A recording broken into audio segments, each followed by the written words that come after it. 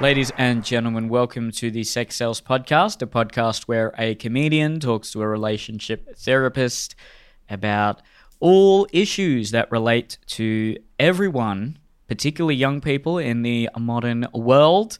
This podcast is sponsored by Crush Organics CBD oil. Crush with a K. They have a huge range of CBD oil products. They've got gummies. They've got CBD oil for your pets. They got bath bombs. It's all the rage, okay? If Putin had some CBD oil, he wouldn't be doing what he's doing. True. So get some CBD oil. Crushorganics.com. Use the code Neil for 40% off. NeilDan.com if you want to come see me live in Sydney, Western Sydney, Newcastle or Melbourne. NeilColhadka.com/podcast if you want to ask us a question or send in a shout out. Follow Eliza on Instagram, Eliza Joy Wilson, and follow this podcast on both Instagram and TikTok, Sex Sales Podcast, all one word. All right. How you doing? Very happy now that I'm looking at your little pink lights. They makes me feel very calm and just love it. Suits you too. How do you Does feel? it? Yeah, feels good. Good. I don't mind the pink. It's pretty good. Especially because our topic is about love, a certain type of love. I think it... If you can call it that. Well, yeah, it's still love, I suppose. But yes, we are going to talk about incest. I don't know if pink is really appropriate. I don't know if there's any color that's really Probably appropriate. red flag. Incest, yeah. It's I wouldn't have thought that's a red flag till you said it, you know. I thought that's pretty normal. Incest. Your sister watching this. Yeah, and she's getting turned on by the pink. So, Stop. Oh. bit of incest. What made you want to talk about this topic? Because you've said a few people have actually asked about this one, have they? Keep asking me to talk about it. So I thought it's, you know what, it's juicy. People always want to know about it. I've actually come across it a lot in my work. Is it? But Okay. yeah, it's fucked up. It's interesting. It's taboo. It's whatever you want to call it. So, and interestingly, a lot more people are coming out with their, like, you know, incest stories about falling in love, being like, please accept me in my whoever's relationship. So, a lot to unpack. What angle are you going to take on it? Because this is not something I have any experience with, thank God, nor is it something I am particularly knowledgeable on. I know a very little bit about some things I've read in books about, particularly about how humans used to operate before agriculture and before monogamy. It was a lot harder to actually avoid incest when you're in a tribe of 50 people. But are you from the school of thought now that's saying, you know, we do need to normalize it and we do need to sort of accept it? Okay, absolutely not. Basically, Okay. any form of incest doesn't have positive outcomes long term. So I don't support it. Or I don't think we Okay, should good to know. normalize it. Yeah. All right, so this is not a podcast supporting incest. And I'm sure some Okay, people will be well- disappointed. what is your knowledge about incest? Why do people do it? Where does it come from? And what are your thoughts on it? Well, there's a lot of different types of incest, which is interesting. And there's family incest, there's covert incest, there's... Covert. Wait, okay, so you got a lot of these I wouldn't know. What is covert So incest? covert incest is also known as emotional incest. So we have the sexual Okay, incest yeah, where I people know, are I do know engaging in like sex is usually between, the most common category is a father with his daughter or siblings. It's very uncommon for a mother and her children to engage in sexual incest. However, emotional incest is quite more common for a woman to engage in that with her children, where it's basically where you don't engage in any sexual acts or anything like that. They may not even feel like there is any sexual tension or desire, but the parent is subconsciously engaging that child in standing in as their partner. So it usually happens after divorce, loss, or grief or whatever. And then it starts out like, oh, you're the man of this house, or you look after your mum so good, and you always look up, you help me, and blah, blah, blah. And then it's like, do I look sexy enough in this dress for my date? And then disclosing too much information about their romantic interests, being a little bit too close for comfort. And we see it all the time on Reddit where people will talk about like, my crazy mother-in-law does A, B, C, and hates me because I date her daughter. Whether or not that mother-in-law is actually sexually attracted to her son is a different question, but it's the covert incest is very, very evident where she's like, he's my boy. This is my boy. Like, you can't be near him, and he fulfills all her emotional needs, and she goes to cry on him and holds him. Like, if you watch the show I Love a Mama's Boy, which is on Stan, it's a good show. Very frustrating, but basically every single relationship there is covert incest. So it's very interesting if you want to get a good example of it. Well, sounds like every Indian mother-in-law ever. So, yeah, which a couple of them are on that show. yeah, I bet.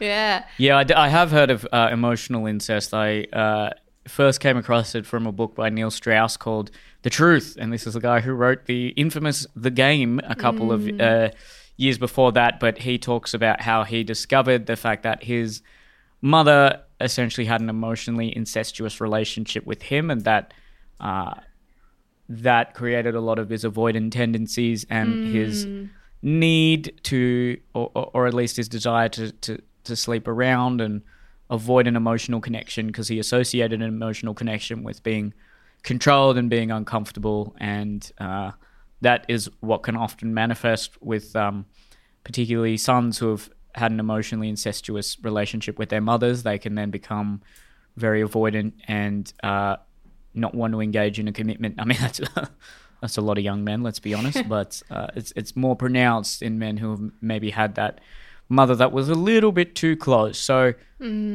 how do you find that? Where's the line then? Because how do you know as a mother when you are crossing that line? I'm sure it would be different from family to family, and what some mothers think is inappropriate, other mothers might think is appropriate. So what are some sort of broad guidelines to, and I'm sure a term like emotional incest is probably subjective as well. There might be some people who think, no, that's just a mother having a close relationship with her son, versus some people thinking, okay, that's taken a step too far. So what's the line in your opinion? Yeah, it is a bit tricky to define, and I think that, you know, there are some clear examples in that show where, for example, one of the boys or men is a model, like a fitness model. He's got the abs, and she says like she loves that her friends fantasize about her son and find him sexy, and she hates that he has a girlfriend. She hates that he doesn't want to spend every single 40 hours a week with her, and she comes and cooks for him, she comes and cleans for him, she wants him to buy her,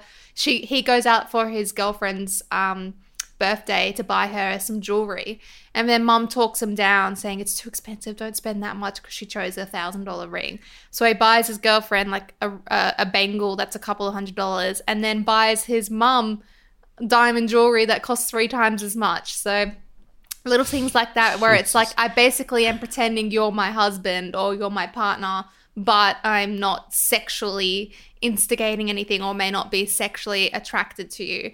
So I actually dated someone who had this relationship with his mother, and he knew that she was like that, and it made him really, really uncomfortable. And it was never in like never broached or was any inclination of a sexual underlying or whatever, but she was divorced, she was really lonely, so she spoke too openly about, you know, her experiences to her son and my ex-boyfriend, and he had to carry her emotional burden completely. And she would talk to him like, oh, I've dated this guy and he doesn't satisfy me, like what should I do, and those kind of things. And then he'd hang out with her and she'd engage in this very like intimate cuddle and holding him and just stuff like that. And what was really interesting about him, and which I've seen in other men as well that have this kind of relationship with their mother, is, well, my ex-boyfriend had put in boundaries in place. So he was like, I'm not going to answer these calls, I'm not going to be available 24/7, blah blah blah. He had discussions with her about it, not ever saying covert incest, but saying, this makes me uncomfortable and I don't want to hear these details about your sex life or whatever.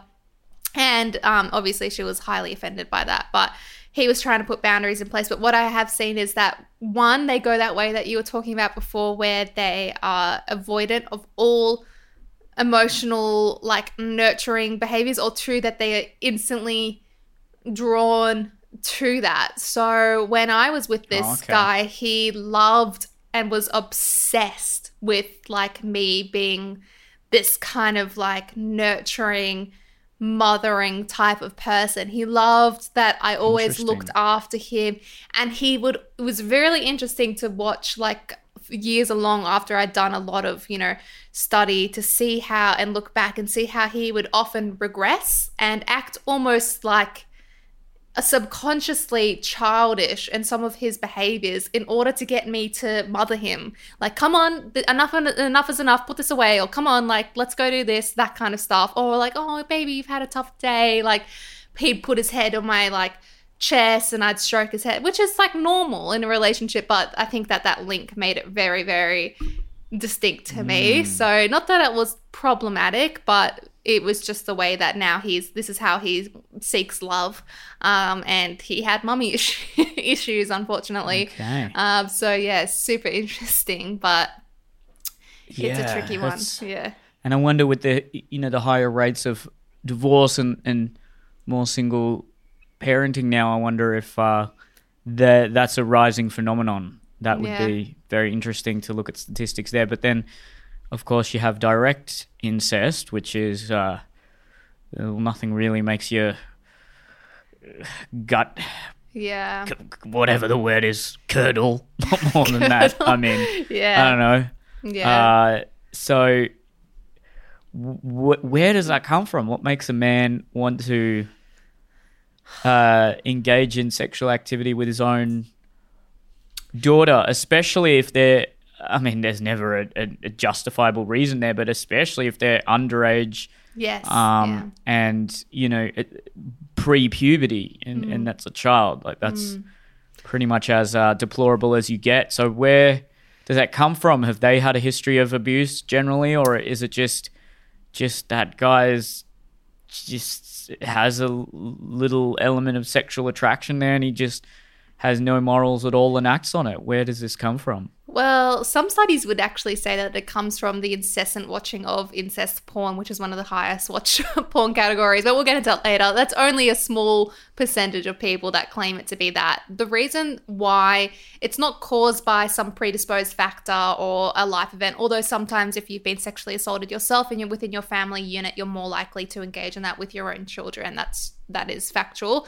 But sometimes it's just the fact that it can be that she looks like a mini version of your wife or partner. It can be that it's that she's pretty prepubescent, may have those kind of tendencies, and she has to obey him. I know, it's really, really fucked up. And unfortunately, the studies show that, first of all, it is usually most commonly a father to his daughter, and then secondly a stepfather to their stepdaughter, which I guess is different, they're not related. Still bad, but both categorized as also sexual abuse. So it's important when we're talking about this, we are talking about sexual abuse, because 99% of the time it is underage girls engaging in this as well, and obviously that would be sexual abuse. And unfortunately, there's a really good woman, I wish I remember her name, I'll try find it, but she's on TikTok, and I've never seen someone get so much hate from the internet, because she talks about how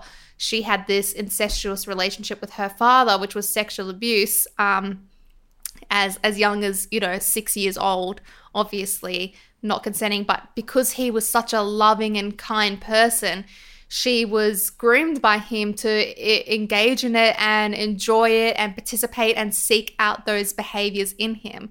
So that's kind of a part of sexual assault that isn't actually talked about very often, is that sometimes your body responds, or sometimes you seek it out, or sometimes you actually enjoy it. So I think it's really important, I will always teach my children that not all bad touches will actually feel bad. And so she kind of talks about the ramifications. She's now 40 years old, and that her mother knew about it and blah, blah, blah. So basically what they show is, like I said before, that for any case of incest, even those that are adult incestuous relationships, the long-term impact has shown severely detrimental impacts on their socialization, their IQ, their emotional development, their sense of well-being. Like, it just, there's never a positive outcome for this, unfortunately. It's very sad. 'Cause at that age, you're so dependent on that father figure. Yeah. And you look up to him to form your perception of the world and your values. And so it's very easy to manipulate someone when they're at that sort of nascent phase of formulating their version of normality and reality. And that's as pretty much as abhorrent as you can get in this day and age. I mean, I don't see... There's not much worse you can do. What about brother, sister, and sort of...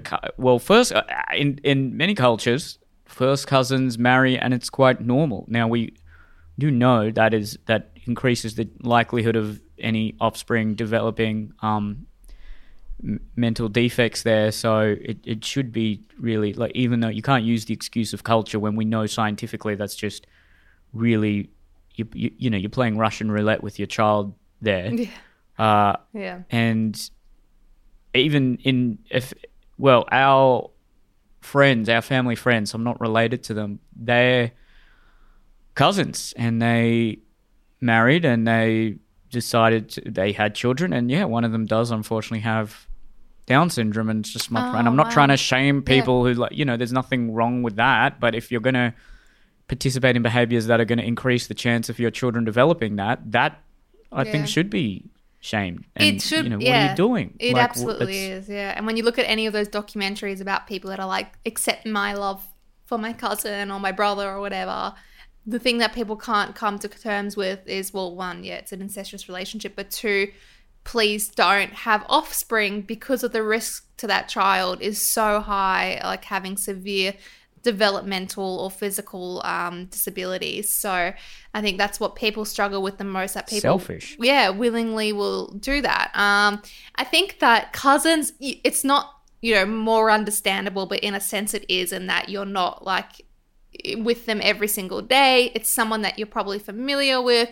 It's still wrong, and it's still illegal in most countries, but like you said, it's very common. Brothers and sisters is interesting. And this one is particularly interesting because in most cases it's actually consensual for both parties. So there's no kind of explanation as to why it happens, other than someone breaches it usually or finds it sexually attractive. The other person finds enjoyment out of that, and it kind of just spirals out of control, and it's shockingly common. And I see it all the time on TikTok. Girls making videos with, receipts and photos and texts of their ex-boyfriends having slept with their sisters. And I see it all the time. It's really disturbing. And I actually have seen, I don't know their name, but they're viral all the time. These two TikTokers that are male twins, identical twins. They're like 20 years old. And they are viral and famous because they instigate or indicate that they have an incestuous relationship. So all of their TikToks, they're like kissing or thrusting against each other and ripping each other's clothes off and stuff like that. And people just love it. They are lapping it up. It's crazy how popular that is. And I'm like, God, imagine these boys viral, millions of followers, all their friends and family would have seen it. It's weird. Jesus. Yeah. Yeah, I mean, because you're in such close proximity to a sibling there, and then, as you're going through puberty and things, if you don't have those parental and societal influences that tell you this is wrong, don't do it, I can see how, you could be playing and wrestling one day and then start thinking, wow, this feels good, and then you just keep doing it. But that's where you need strong parents and a society that clearly says, look, don't do this. Yeah. This is wrong. Exactly. And I think that's where it often starts, is in early teenage years when your hormones like you're so fucking horny as a teenager that anything will do kind of thing, and you start something and then it progresses from there. There's actually a subreddit called incest, and I definitely do not recommend it if you are easily disturbed, because it is highly disturbing, and people in this subreddit seek advice on how to start an incestuous relationship. And most of the posts, it's really disturbing, of a dad writing about his daughter and, you know, wearing the little shorts around the house or whatever, should I start this relationship, or either that or a 16-year-old boy talking about how he's seen his sister going into a shower and now he can't stop thinking about her and he wants to start this, or a 16-year-old boy wanting to instigate something with his mother. And people in the comments go both ways. Half the people are saying this is what worked for me, and the other half are like saying, you know, you need to seek support, you need help, this is a psychologist that you can reach out to, or a helpline, or blah blah blah blah. But yeah, it begs the question, like, is it that you know, if you just let humans evolve naturally and there was no culture or society, is it something that we're just programmed to seek out whoever's in our vicinity and occasionally find them sexually attractive? Because then coming back to, I suppose, pre-agriculture, pre-monogamy, when people were in tribes, you didn't know who, first of all, you probably didn't know who the biological father was. It was a tribe that raised a baby, and as a result, you didn't know who it was likely there were cousins in the tribe that you were fucking. And even then, like, you were not that long ago when people lived in small towns and villages, I'm sure it was very common to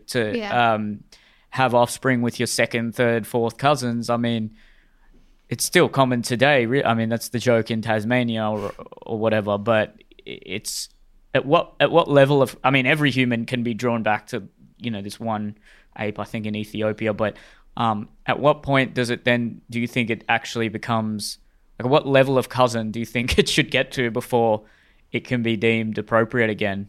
Oh God, I don't know anything about cousins other than first cousins. As soon as it gets to second cousins, I'm already confused. But I think that you're right in that it actually, like, our attraction to our own genetics can go as far back, and as in that it's occurred at some point in your family history or in your family line. And in some cultures and tribes, like you were saying, they were encouraged to mate within themselves to keep the gene line strong. They want to repeat these genes. And I remember seeing this video about this man, it's a painting, and he's got this, like, hideously, I shouldn't say that, but deformed chin. And the family was known for being incestuous as well. So they were marrying cousins and sisters or whatever. And then the paintings show a lineage of over like 100 years where this chin has just been carried throughout history, basically. And by the time it got to the youngest, the most recent, the child was so deformed because of all the, like, you know, incestuous. Jesus. But the point was that they wanted to keep, like, this predominant chin and the red hair running throughout the family. So that's why they were saying, well, we mate within our family. I know.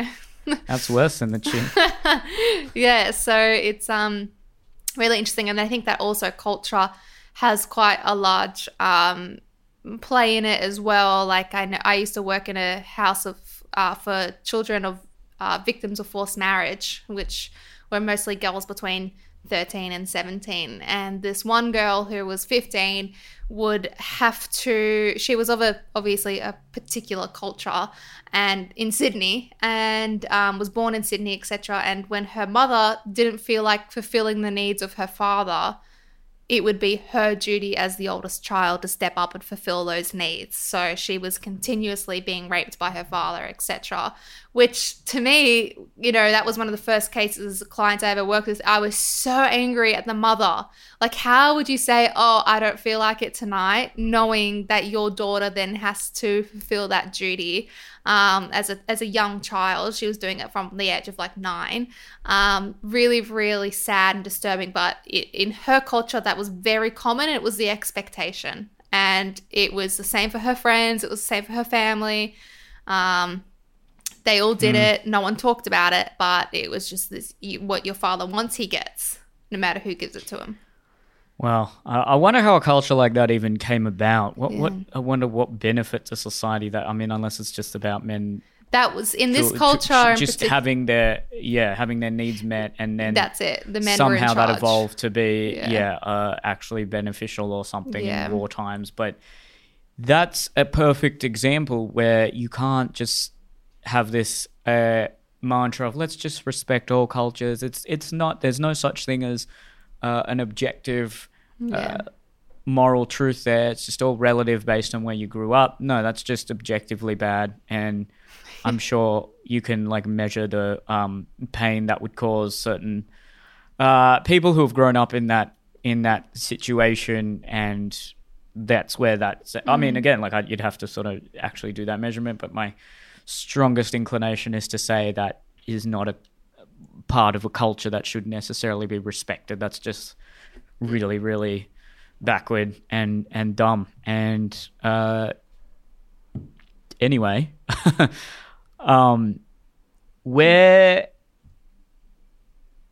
I guess where can we go from here? What do the viewers want to know when they message you about this? What do people want to understand about it? What do people want to know about A lot of people incest? ask about the porn. Like, why is it such a predominant and common and high porn category? And I tried to do some research on it before, and I actually couldn't find anything as to why it is, other than it's taboo, it's interesting, it's got attractive characters, and people think it's inappropriate, so they enjoy that. But what I did find interesting is that, how like step siblings and stepmother and whatever, stepfather is such a high, another really like common porn category, and that along with incest is actually the most common in certain states in America or parts of America and Alaska. And I've seen that. Yeah, apparently it's because they actually have the highest common mixed families, blended families of, stepfathers and stepchildren and step siblings. So it was really interesting how that was a part of their life, and that they're engaging in this pornography. And is that to reach a need or something? It's very interesting and disturbing. Something happened on the homepages of all the porn sites. I remember it was maybe 5 or so years ago, and suddenly there was step sibling porn all over the homepage. Yeah. And then I asked my friends, and it was happening to everyone. So it wasn't like they were trying to target me. and I don't know. I'd never searched that out. Yeah. I've never really. Okay, yeah, I've watched it a few times. Like everyone has. It's all over the homepage. But where did that come from? It seemed like very immediate. It wasn't like it sort of gradually seeped onto the homepage. But you look at. I'm sure if you went onto Pornhub.com, there'd be at least 20 to 40% of the videos on the homepage. Or at least 10 to 30, I don't know, it depends, but there'd be a noticeable amount of step sibling, particularly step sibling porn. Yeah. And they must be doing that because a lot of people are searching it, or there's some coordinated effort to normalize it or something like that, but I just don't. It really seemed quite immediate. I remember, I think it would have been maybe 2017, or because if you asked me 10 years ago, I would have thought, but maybe it was very popular back then, but people who sort of searched it out were being exposed to it. But I wonder, I'd like to see the comments of anyone else who, I mean, I know I say you shouldn't watch porn. I've been pretty good with that lately, but look, we all do because it's so tempting. And do you also get a lot of this step sibling stuff on the homepage? Yeah. And what do you think about it? Because, I mean, you can make the argument that if they are step siblings, it's not biological incest there, and it doesn't sort of, I still cringe at it and think it's pretty gross and think it's morally wrong, but I think like direct siblings and direct cousins are like disturbing, way worse. Yeah, that's really disgusting. But I agree. And I wonder where it came from. I mean, there's definitely an evolution of porn, which I actually had to watch when I studied sexology. We watched like porn throughout the ages. Yeah, it's obviously getting much more and intense. In the 70s or late 70s, it was the most taboo thing was outdoor sex, like outdoor porn, and everyone was obsessed with watching it because it was so scandalous or whatever. Then it moves on to lesbian and gay porn, and then that's not taboo enough, so it moves on to something else, and then it's kind of moved on to siblings around that time, which actually correlates with the time where we had the highest divorce rates about 10 years ago, where that's when we started getting the stat that 50% of marriages and a divorce, blended families became a lot more popular. I also think the fact that it has, at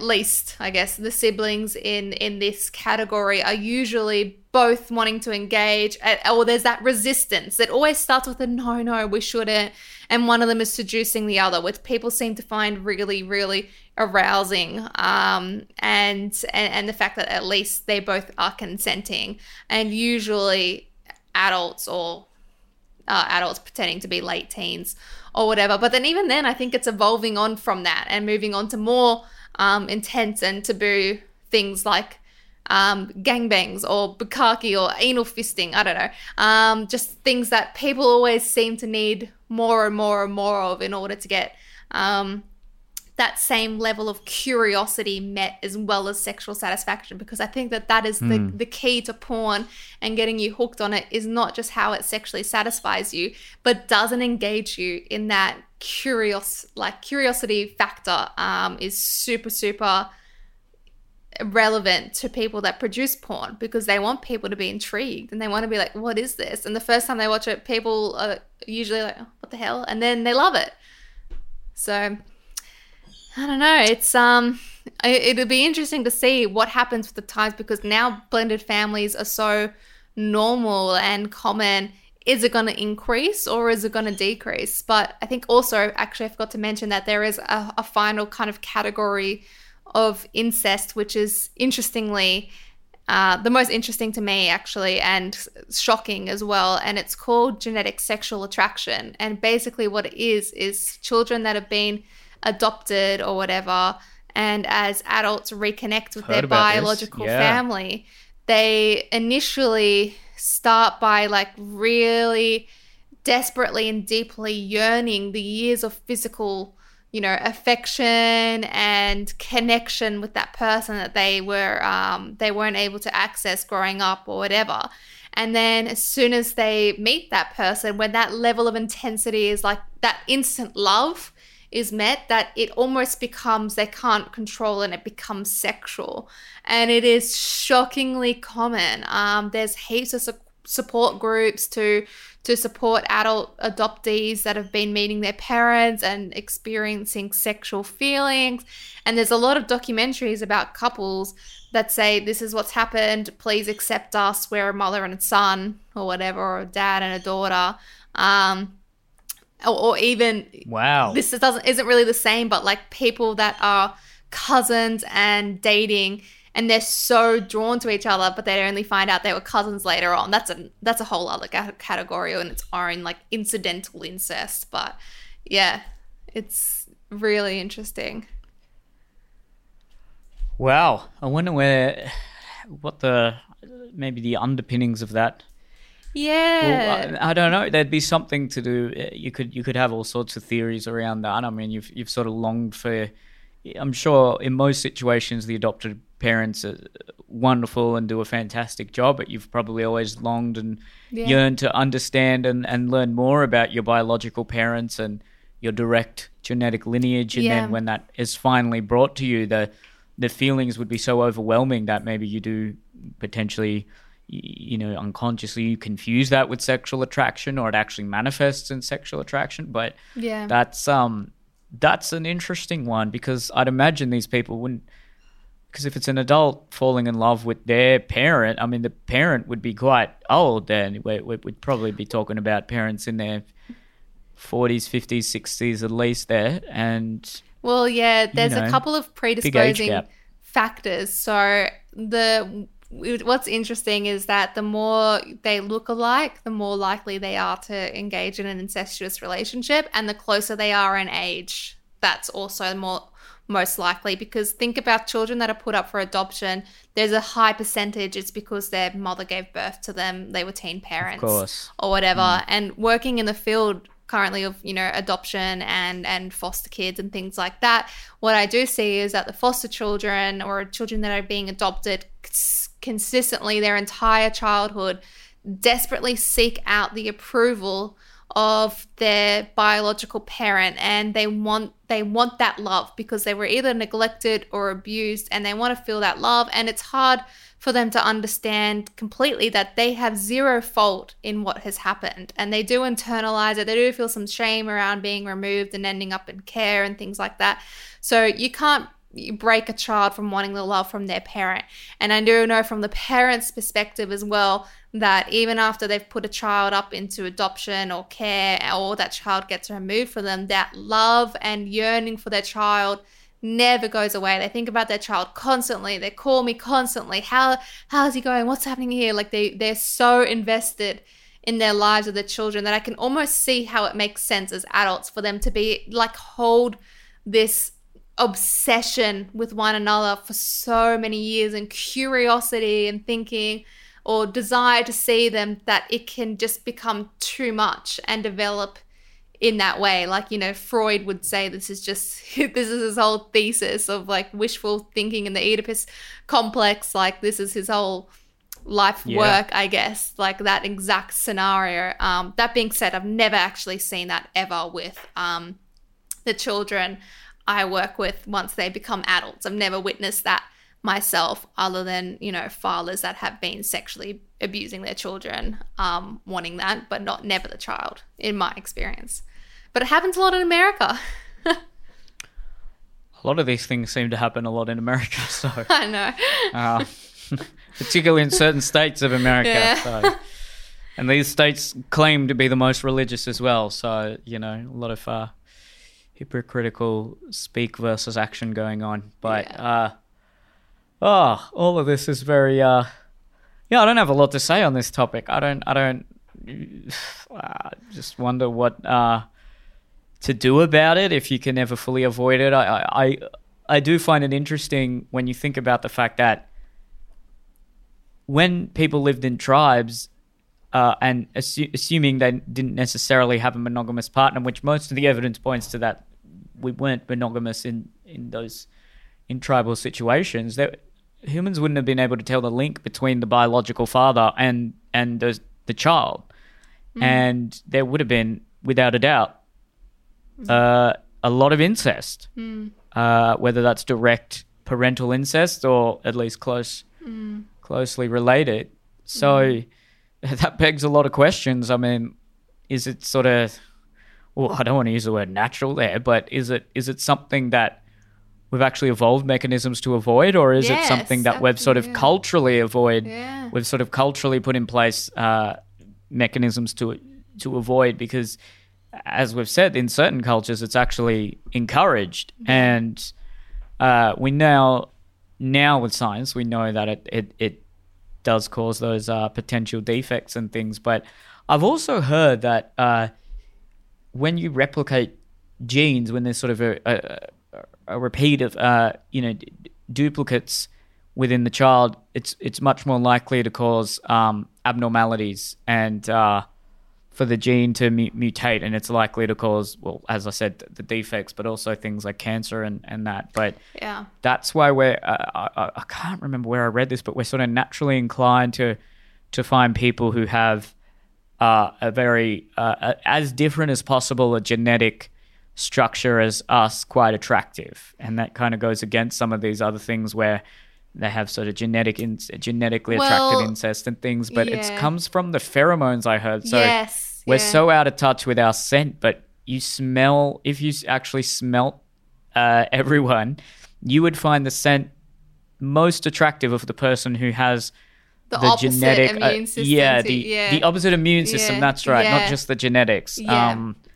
And that's because your flaws or what you lack in your immunity, they have, and strength and what they lack, you have. So if you merge together, you create the strongest, healthiest offspring. But what's, I think, is interesting about this is that although we are attracted to the opposite in terms of our makeup and immune system, we are actually attracted most commonly to people that look like us because That's we want true, to actually, keep yeah. our genetic offspring significant. There's heaps of studies. And for example, if you were to procreate with a white Australian girl or whatever, you're actually more likely, more likely to be inclined to people of many cultures because your genes are going to be dominant genes. You know, dark hair is a dominant gene, dark skin is a dominant gene or whatever. So you may be more attracted to every single culture, whereas I,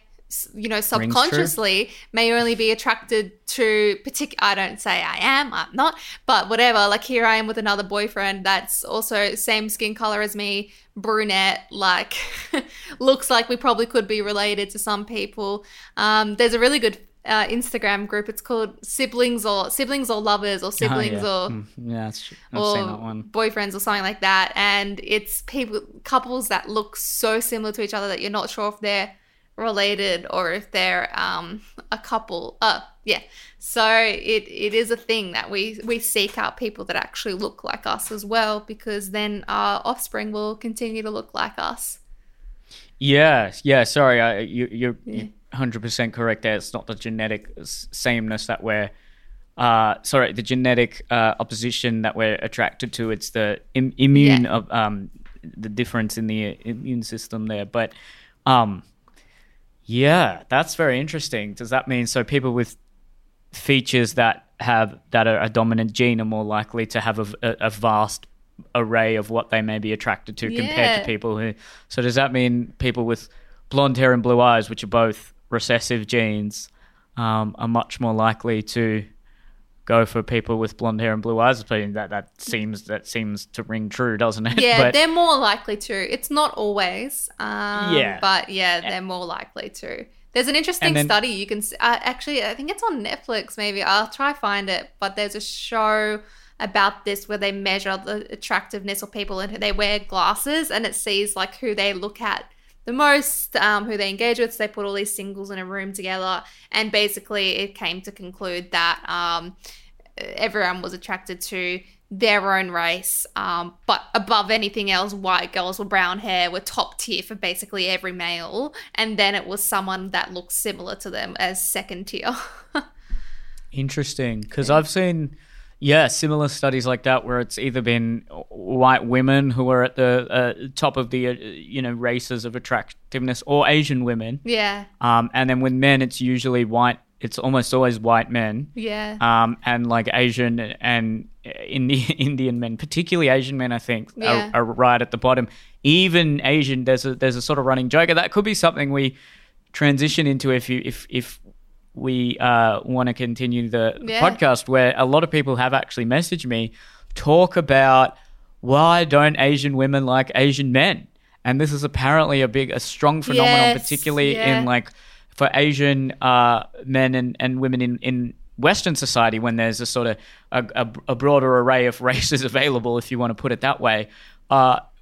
Asian women don't tend to go for Asian men, and the statistics do back this up. That's right, yeah. It causes a lot of frustration within the Asian male community, because, I mean, to a certain degree, you would sort of question that and get a bit frustrated and think, well, hang on a minute, like what? We're attracted to you. Why aren't you attracted to us? Yeah. Now, the theories are that, look, Asian men don't necessarily have some of those kind of masculine features that white men maybe have, or sort of black men and things. And no, I'm not just dancing around the issue here. I'm not just talking about penis size. I'm just talking about also like facial hair and just bone structure and things like that. And there's definitely a sort of a bit more of a pretty boy look that tends to occur with Asian men. But then the more, I guess, social constructivist argument is that, well, the beauty standards come into it, and generally in sort of leading male roles, and the attractiveness standard for men is usually that sort of tall, dark, handsome, hunky white guy at the end of the day. And I'm sure it's a combination of both going on there, but I still think it's really interesting. I think even when you take Asian women who grew up in their respective home country, they find white men in particular very attractive, and then even in Asia they find if I've heard if you go there as a white man, it's just you can basically get laid whenever you want, and it's interesting because there is that argument that says, okay, it's internalized white supremacy or whatever it may be, or it just could be that there's some kind of biological attraction that maybe is politically incorrect to talk about, but does exist. And I find it very remarkable and interesting. And it doesn't, the last I looked at these statistics, definitely Indian men are very low on that dating hierarchy, but I don't think Indian women avoid Indian men in the same way Asian women tend to avoid Asian men. So very interesting phenomenon there. And I'd love to, ultimately you'd need to speak to an Asian girl about this, but who knows? There's a show on, there's an episode of Four Corners that's on YouTube about this, and they actually bring in white people that date Asian people and say, why are you dating this person? And the Asian women that are on the show, which is really interesting, say they never mention, whether maybe it's that they're not consciously aware of it, but they never mention he's better looking. And often the men that they end up with, these white men or whatever, are not at all good looking.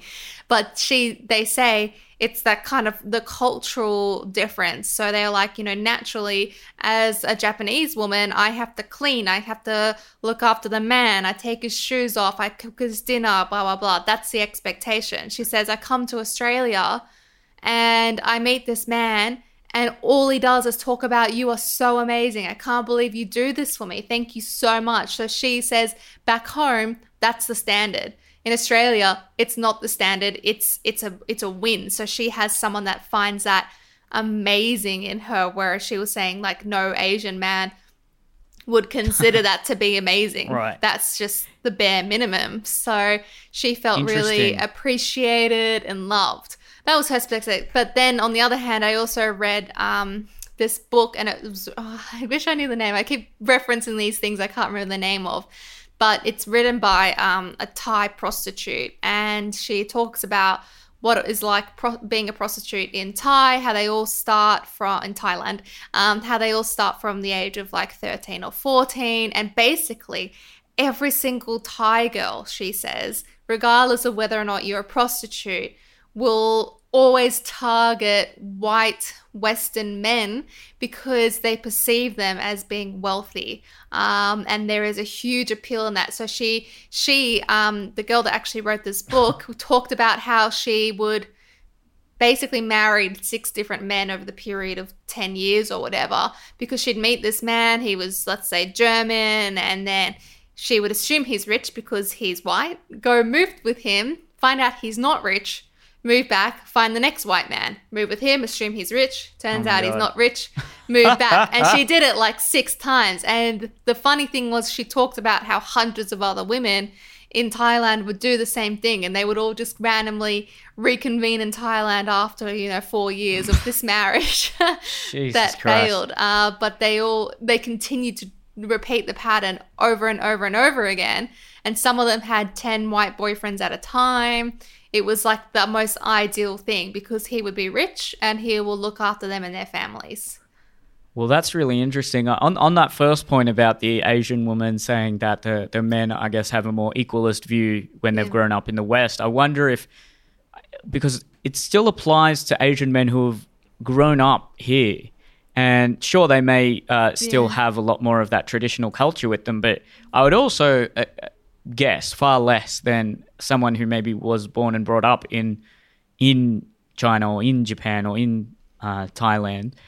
And also, there's plenty of other women who have come from very patriarchal cultures who don't exhibit that same displeasure with men of their own race. In fact, they actually prefer men of their own race more so than any other men. If I remember the statistics correctly, it just seems to be Asian women who really detest Asian men, which it's sad, but it's also whether or not this is is actually a problem. I just find it kind of, I've heard the frustrations of many Asian men. Yeah. And, I feel for them to a certain degree, but it's also bizarre because it's not, you can't exactly blame the Asian women either. And I wonder if, the West having been a lot more, having had, successive waves of feminism here and sort of understanding a different paradigm when it comes to gender roles, especially sort of younger Gen X, Gen Y, Gen Z, Western, particularly white men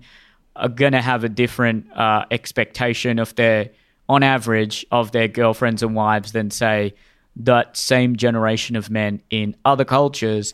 And as a result, those cultures may be attracted to these men. But also the men here then, rather than going for the Western woman who maybe expects and demands a bit more on average, they then get this sort of woman who's grown up in a traditional culture who is a bit more, is softer and submissive and just fulfills a bit more of that traditional role a little bit. So it's, it's both ways. There's a benefit there. And then, on average, white, black, and then I guess more Polynesian men are taller I'm just saying this on average, and sort of have a larger, broader build and are more, masculine in that sense.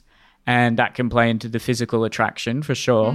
And then I guess you got Asian women are generally more petite and perceived as more sort of submissive and pretty in that sense. And I think it was when they do these studies in America, it was black women that were seen as on average the least desirable, because that's right. On average they have a bit more of that, I guess, what would be considered masculine features, and that's where you get. There's this sort of a bit of a cultural phenomenon as well. I hear this with a lot of black comedians and things, how they're always, the black women are always getting mad when they see a black guy with a white girl. Yeah. Because they know it's accessible, because for a black man is generally actually quite high on that dating hierarchy. Again, these are all averages. There's always exceptions to the rule. And so they sort of see it as like, oh, you're dating outside of the race and you should be dating us. Yeah. But then there's also black men who are saying like, well, why are you blaming? Like, that's got nothing to do with me. Like, I shouldn't feel shame because I'm attracted to this white woman and I have a really healthy relationship with her, which is also a fair point. It's interesting. I mean, like, being attracted to your race is definitely different to having an incestuous relationship, but there's a likeness there in that you're attracted to something that's closer to you genetically than what a different race may be. I think that cultural connotations play such a huge part in that doco I was talking about, where they tracked who everyone was attracted to. It also showed that black women were rated the lowest, and a lot of the men were black men, and they never said anything about the appearance. They all commented saying black women are this, they're too loud, they're this, and all these, comments like that, where they had associated their black skin, despite not having conversation with them, with certain personality traits. And I think that's what happens in these Asian communities as well. And I was watching a doco once, and it was talking about the difference of Asian women in different communities. So Japanese women were steering away from Japanese men because Japanese men had such high standards, and they had to be stick thin, they had to look like models, the skin had to be perfect, and they were always competing against each other for Japanese men, whereas they went for a white man, they didn't have to compete. They could just get him, and which was interesting. But then for Chinese women, they're more likely to be the aggressor, or run the household or whatever, and they would just kind of abuse the men, saying, "You're weak, you're so fucking weak, like, man up," and this and that, and then want to pick someone that they perceive to be more masculine, which is an older white successful male. So really interesting how that difference. And I think that also, when you mentioned before, like, well, what about Asian men that grow up in Australia? It's one of those things where we all make stereotypes based on someone's appearance, and we can't avoid it. But also sometimes I think people that share a similar culture or the same culture will almost revert back into their cultural ways. Like, I especially see this in the Muslim community or Arabic community, because I work with a lot of girls that are Arabic, and the guys would date around and sleep with a million white girls. The girls would date around, fuck all the white boys. But when they dated someone of their own culture, they didn't sleep together. their dating was, they had a courtship that was basically they had to be supervised in dating. They didn't drink, they didn't engage in alcohol. They had a traditional wedding and were engaged in 2 months. So like all the men would say like, I have to get it out of my system while I can, because as soon as I meet a Muslim girl, I'll be married in 3 months. So it's interesting. Particularly the Muslim community here, they seem to have this real. They're very tied to their culture there. Yeah, which and is it's great. a very different. Well, some of it's great. There's also the cousin thing, but like then it's very much, it's a very different socially conservative way of courtship compared to what occurs here in the West. Super interesting. But it can also create a lot of problems because they don't really, you can get shamed from the family, but then also you're just not sure what you're supposed to do, what is sort of normal. And then like now the ones who grow up here in the West are very different to the FOB ones who are sometimes seen as sort of a bit cringy, but also romantic, and will stick to that ethical code a lot more than the ones here. And the same thing does occur to a certain degree within the Indian diaspora here. I was going to say something based on what you were saying. I've completely forgotten here, but I think I was going to talk about, look, in Japan and a lot of these Asian countries, the birth rates are just basically zero. So there's clearly maybe, if the men do have the standards are too high, they got to sort that out, or the country's going to be gone in the women are 50 finding years. it hard to find partners in Japan, especially, and they have little like markets where parents will go and advertise their daughters, and other parents or single men can walk around and look at the photos and whatever, and then some of these girls will literally morph their face, putting prosthetic noses on, doubling the size of their eyes, like taping their chin in to make it look really petite, like doing all these things in order to come across attractive so that they can get a partner. So it's a massive issue in Japan, apparently. I mean, this is just what I see in documentaries. Who actually knows? But yeah.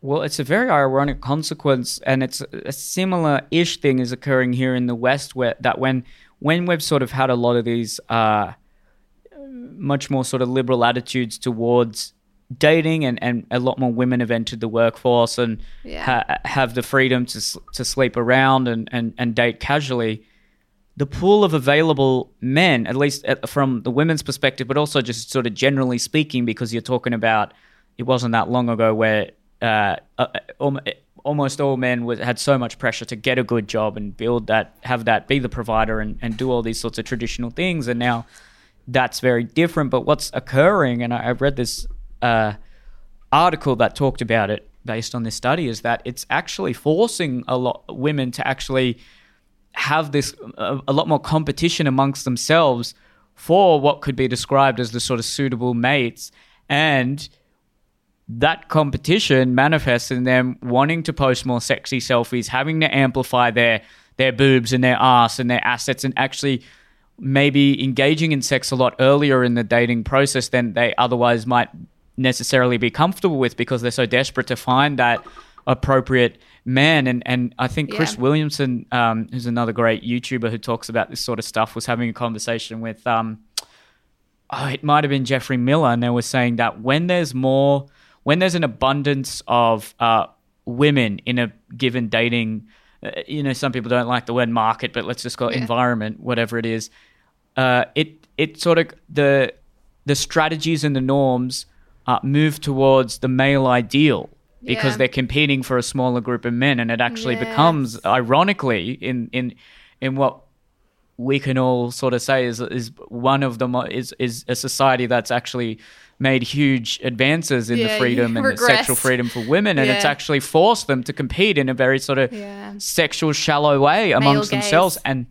ironically, when you have an abundance of women in a given an abundance of men in a given environment there, it goes the other way, and then they conform to female idealistic dating norms, and there's a lot more longer term relationships, there's a longer courtship process. And they did this study based on, I think, certain sort of universities, or just they found some environments here in the West. I don't, it's hard to exactly define this, but they found environments where within that given location, there was just a lot more men that were sort of single and available and willing to date than there were women in that dating pool. And that's remarkably ironic, isn't it? It and is, a similar sort of yeah. thing has happened in a lot of these Asian countries where they're actually very sort of progressive in their attitudes towards almost all the women work in a lot of Asian countries, and it's getting that way in India as well. And then, yeah, funnily enough, they have more pressure on them to conform to those male beauty standards. Yeah. So how, it's just no one would have thought that would have been the consequence. I know. Hey? Imagine the studies that will come out, in 10 years from now about how, I guess, Tinder and things like that have influenced attraction or dating and things like that. My friend went on a date on Thursday with a guy, and she is like, this girl is a bombshell, right? She's just a blonde bombshell. To me, she's the peak woman, super smart, super successful, super sexy. If you're a man above the age of 29 and you're in Sydney, Is that the female gaze or the male gaze? Both. Every man loves this woman Okay. because she's also really funny. Anyway, she went on a date with this guy on Thursday, and they really, really hit it off. She really liked him. He really liked her, and he was sending her all these. They didn't sleep together. They just had a kiss, which was fireworks.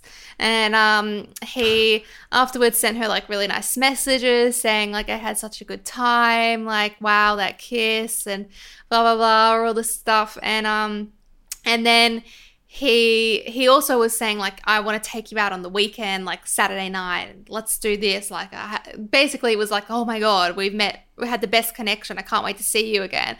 Then Friday night happened, and she never heard from him again. And all we could speculate that actually occurred, because it's not like, he had sex with her and then left. They only had a kiss in, just outside the bar or whatever. The only thing we could think of that he had a date on the Friday night and picked kind of the better option, which I see, that's just speculation, but that happens so frequently as well, where people will set up multiple dates in the week or in the couple of weeks and then just pick the one that they like the most. And I hate to be such a dickhead whoops, and say this, but I did that as well, where I was dating casually like one or two guys, and then for weeks, and then I met Adrian and ghosted them. I didn't ghost them. I actually explained to them I've met my soulmate. He's vegan. But that, like, imagine just being so blindsided by that. And anyway, my advice is, at least if you're dating someone or you're dating multiple people, please don't ever give the impression that you're exclusive. Like, be really honest and upfront, being like, I want to still explore other people, or I'm still dating other people. Don't like give that indication that this is heading towards a relationship if it's not your intention to, because it just fucks people up so much. And then the kind of emotional impact it has on them afterwards as well, where it sticks with them, they can't trust people and blah, blah, blah. It just goes on and on and on. Well, I would say if you, particularly Tinder, but if you're going to date in this day and age, you got to just assume, I think that should be the default, that the other people are seeking out, are going to be dating other people, and that's just, you're in one big Love Island, essentially. Everyone's kind of seeking out who they want. And yeah, I mean, I did that when I was dating as well. Like, you go on multiple dates and you organize a different date maybe once a week. I wouldn't do multiple in a week. That seems like a lot, but I just don't have the time really, or maybe two max. But yeah, if someone, you could have a good date with someone and then you go on a date with someone else and you think, okay, I'm actually better suited with this person. And unfortunately you got to you got to just tell them. Yeah. You should tell them. And yeah, sometimes it's not easy, but I'm sure it's, I'm sure I've been in that situation where maybe someone hasn't directly told me, hey, I've met someone better, essentially, but I've definitely been ghosted and sort of something that seemed special petered out, and I can only assume it's because either they're just not willing to say, hey, I don't see you as a boyfriend, or they've met someone a bit that they find a bit more exciting and better, and that is just like that. Look, that is that is dating today, and you're better off accepting it rather than sort of resenting it and then still going on dates. But saying, dating sucks. And look, Yeah. it's just what it is now. It's what's happened. It's not, any one individual cannot control the entire culture we have around dating. We can all talk about it and express our opinions, but you're better off sort of accepting it and trying to find the positives in it. I mean, this was not possible not that long ago. You probably had a lot more pressure to marry younger and didn't necessarily get to date around. And so there are positives people don't necessarily realize because the grass is always greener. But there have been studies already that have shown like a lot of remarkable trends based on the sort of social appification of dating. And it's, as I've mentioned in other podcasts, there's a lot more. There's a sort of smaller proportion of very desirable men, and then those men tend to just take advantage of that, The women or at fight least over them. yeah, and then Yeah. they'll sort of have a lot more casual encounters, and Yeah. the apps even amplify those profiles because they want people to stay on the app, so they want to make it seem like, hey, look at all the good men out there, when Yes. what they're doing is they're taking this sort of, the algorithm is figuring out that, hey, these are some men that are swiped on a lot, and we're going to just rotate, particularly in a big city when you have what I can only assume is hundreds of thousands of, if not millions of people on these apps. You can do that. You can make it, you can actually just take 10,000 of them, of the best possible ones, and sort of prioritize those a Yeah. lot. So it makes people feel like, oh, wow, look at all these good Definitely. people Yeah. out there, when what you don't realize is every other woman is getting those exact same men, and they, I'm not going to say they basically have their pick, but I mean, like, I think about my friend that I talked about on the last podcast, and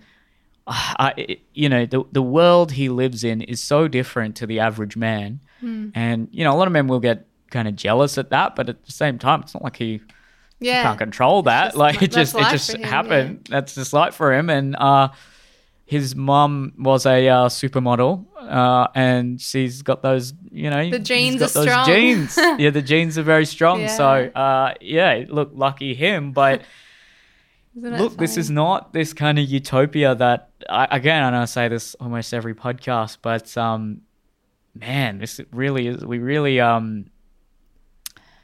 misstepped when I think we thought, hey, these apps will be so cool and you'll be able to date different people and it'll Yeah. be fun, and it's not fun. It's, The algorithm works like it's spooky how much they put people on your feed, like you said, that are either going to be more attractive and in that area, or that align with you and what Tinder knows, or Hinge or whatever knows that you like. And me and my two best mates, when I was on Tinder a lot longer than they were, and I was dating quite a bit back in the day, and still to this day they keep matching with people. Well, one now, actually, the other one's in a relationship, but one keeps matching with people that I've dated already. And it just happened so many times where my two friends would go on a date or talk to guys, and they'd be like, I know Eliza, like, I went out with her, like, how is she going? And this kind of thing. Like it's happened at least, Wow. at least 7-8 times. Yeah, and But in a it's- big city like Sydney, that Yeah. statistically, if it was just totally even, that statistically would be virtually impossible. Yeah. But what's happening here is this must be a It's not like I very dated highly sought after 1,000 profile. men. So these men are clearly, prioritized in the hour. And if you're working on an app, you really just have the profit incentive in mind. So you're trying to get people to stay on Yeah. there as long as possible. And it is. Look, I don't tend to take the more economically left view on these sorts of things, but like this is something as sort of intimate and sacred as romantic relationships are being defined by the profit incentive here, and that can't be healthy for us as a society. That's So it, yeah. I don't know what the solution is, because I'm quite hesitant of regulating big corporations, which is what they are now. But Yeah. I also can't see how this is healthy for society overall. And it's not even that fun for the people who are getting like all those matches all the time. What happens is it does actually commodify, and it makes you feel like there's no such thing as someone special, because you see this kind of Yeah. you get this but similar sort of behavior, and just you're constantly being lauded over, and it can actually, well, some people would say it sort of it encourages psychopathy Yeah. because you're getting an unlimited pick you're basically having a harem of women or men there, and It's wild. Yeah.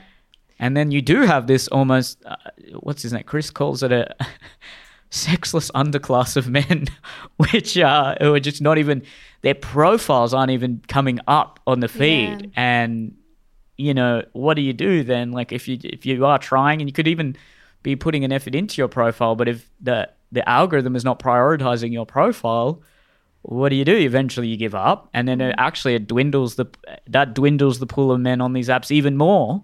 So there's even more competition for them.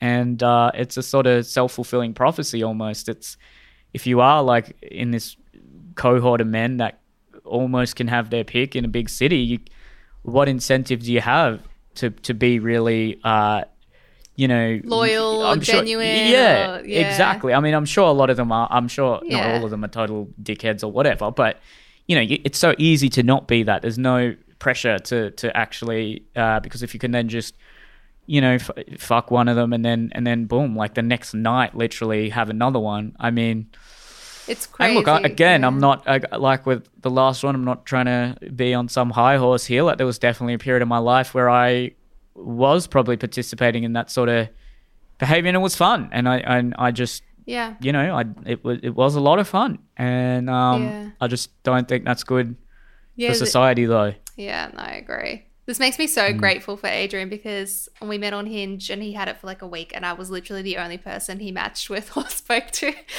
So there was no competition. Thank God. Well, there you go. Look, for any other women listening, look, it sounds like And Adrian look, isn't a Eliza's hideous found- man. He's a good looking Yeah. boy. There you go. So maybe happens. don't you look at a great profile, and what you don't realize is like that's a guy who's probably been, and there's nothing wrong with that necessarily, but the perception of what, and this goes both ways, but like the perception of what's normal is being completely manipulated by these apps, and really what they're putting out there is, I mean, it's normal. I'm not saying they're completely unrealistic. This is just like the top 20% of profiles in terms of who gets swiped on. So it's normal. It's just like the sort of upper echelon of what normal is. But you're not getting a realistic example of what the actual dating pool is like. Yeah. You're just getting the like best version, and that can really skew people's perception, especially if they've been on there for years. And Yeah, it sucks. not I'm good. surprised speed dating isn't more common for people our age. Like, I feel like that's the best thing you could do, because you can overlook looks when you pick up someone's vibe and you're attracted to someone's vibe. So if you saw a photo of someone that gives you almost nothing other than, are you initially attracted to this look? But how often do you see like really, really funny guys get the hottest chicks, even if they're not good looking, because they make people feel good and they're humorous and they engage well. If you just saw a photo with no bio and you didn't know that he was funny and charming or whatever, you might swipe left. So that's why I think try speed dating someone and get back to me how it is, because I don't know a single person that's ever done it unless they're And over also- 40. there's something very different when you meet someone in person and you get Yeah. a better gauge of who they are. I mean, it's still, you got 2 minutes there, and you know, in the whole initial period of dating, so everyone's putting on a bit of a facade, but Yeah. essentially what you're seeing on social media is people who have good not graphic design, but good like Pinterest skills and can put together a good Yes. profile. Like that's, Or good which I guess is writers, important, yeah. but yeah, I'm surprised there hasn't already been firms and small businesses that are like, hey, we'll do all your Tinder photos, we'll do everything for you, just, you know, this is the fee. I think I'm this is sure my they do psychic exist. prediction. Tinder is going to change, or there'll be a new profile or app or whatever, where instead of photos, you have video like introducing yourself where you're talking or something, so someone can get that vibe on how you. I know Hinge is doing it now with the kind of voice They are, memos, which is yeah. awkward, but Yeah, it's just so, it still they're feels so cringe. artificial, and Yeah. you know, you're not there face to face. But what will happen with not that soon enough is they'll involve VR, and so you can match someone Oh and my immediately go on a date with them, and that So scary. in 10 years, I think, assuming this technology continues at the same trajectory, that the way we experience dating will be a thing of the past completely, and it may even be looked back on with nostalgia because everyone will be meeting Remember when with you their had to write bloody on an Oculus app? headsets, and Yeah. and then Oh, what God. really is scary is that if they can actually create virtual sex in the way that you genuinely feel like you're there, I mean, if they can connect to those same, You just marry someone receptors in in the a brain. different country. Oh my God, I can't. well, you do that. Or you could just be like literally having as much. I mean, it'll just exacerbate the amount of people having, and it probably will really cater to, again, like that top echelon of, I think, both men and women who will just continually have casual sex with whoever they want because you can just get, okay, cool, we're matched, you're both hot, put on your Oculus 10,000 in 2034, and boom, you have sex all in the space of like half an hour. And then you move on to the next one like that. You don't even have to go out in public and meet up or even have. So then no one will be like, oh, he doesn't have a bed frame. Well, who cares? Because you can like create your Oh own my God, virtual stop. This bedroom. is too anxiety provoking. Let's stop this right here. Enough before I have a meltdown. Well, you don't have to. Yeah, true. Well, maybe, but like right now we're both in. Yeah. And thank God, like you don't realize, it's so much better. A good relationship is always the best, but also understand it's very hard. And Yeah. do you have any final thoughts on incest or what we Well- then talked about? I'm curious to see how the people's response to this podcast. So please leave some comments with your thoughts. And yeah, that's all. What about you? Yeah, me too. I'm I'm a keen observer of how the dating market continues to evolve. And that guy, Chris Williamson, his channel is Modern Wisdom. He talks about this a lot, and he's the best on this. He has some really interesting voices. And yeah, Jeffrey Miller he's an evolutionary psychologist, I think. He sort of frequents a lot of the podcasts I like, so he's someone to listen to. And the both Brett and Heather Weinstein are great. They talk about this sort of stuff a lot. So there's some really good podcasts out there if you're interested. Yeah. And Quillette, that's an online magazine, often covers these sorts of topics. So if you're interested in reading about it as well. Yeah, other than that, thank you for watching, guys. Come to my show, neildan.com, if you're in Sydney, Melbourne, Newcastle, or Western Sydney. And I just realised, you know how, of course, with these podcasts, we actually zoom in a lot and crop. We might not Maybe see your lights they might because not I see the didn't see colour. them at first until I changed my. Oh, That's yeah. super awkward. Well, maybe at the start, Steve could just show, when I talk about them, he can just cut out to the wide Yeah, come on, momentarily. But if he doesn't, then look.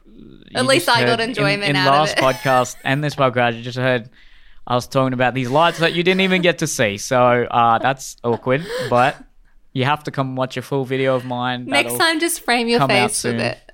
Okay, if you let me put them right in close there, they'll come in there. There you go. That's what they are. Just imagine them Ooh, amazing. wider and look, it made me go dark. Even darker, if that's even possible. There you go. All right. If you are an Asian woman, give an Asian man a chance, and we'll see you next time. See you next week.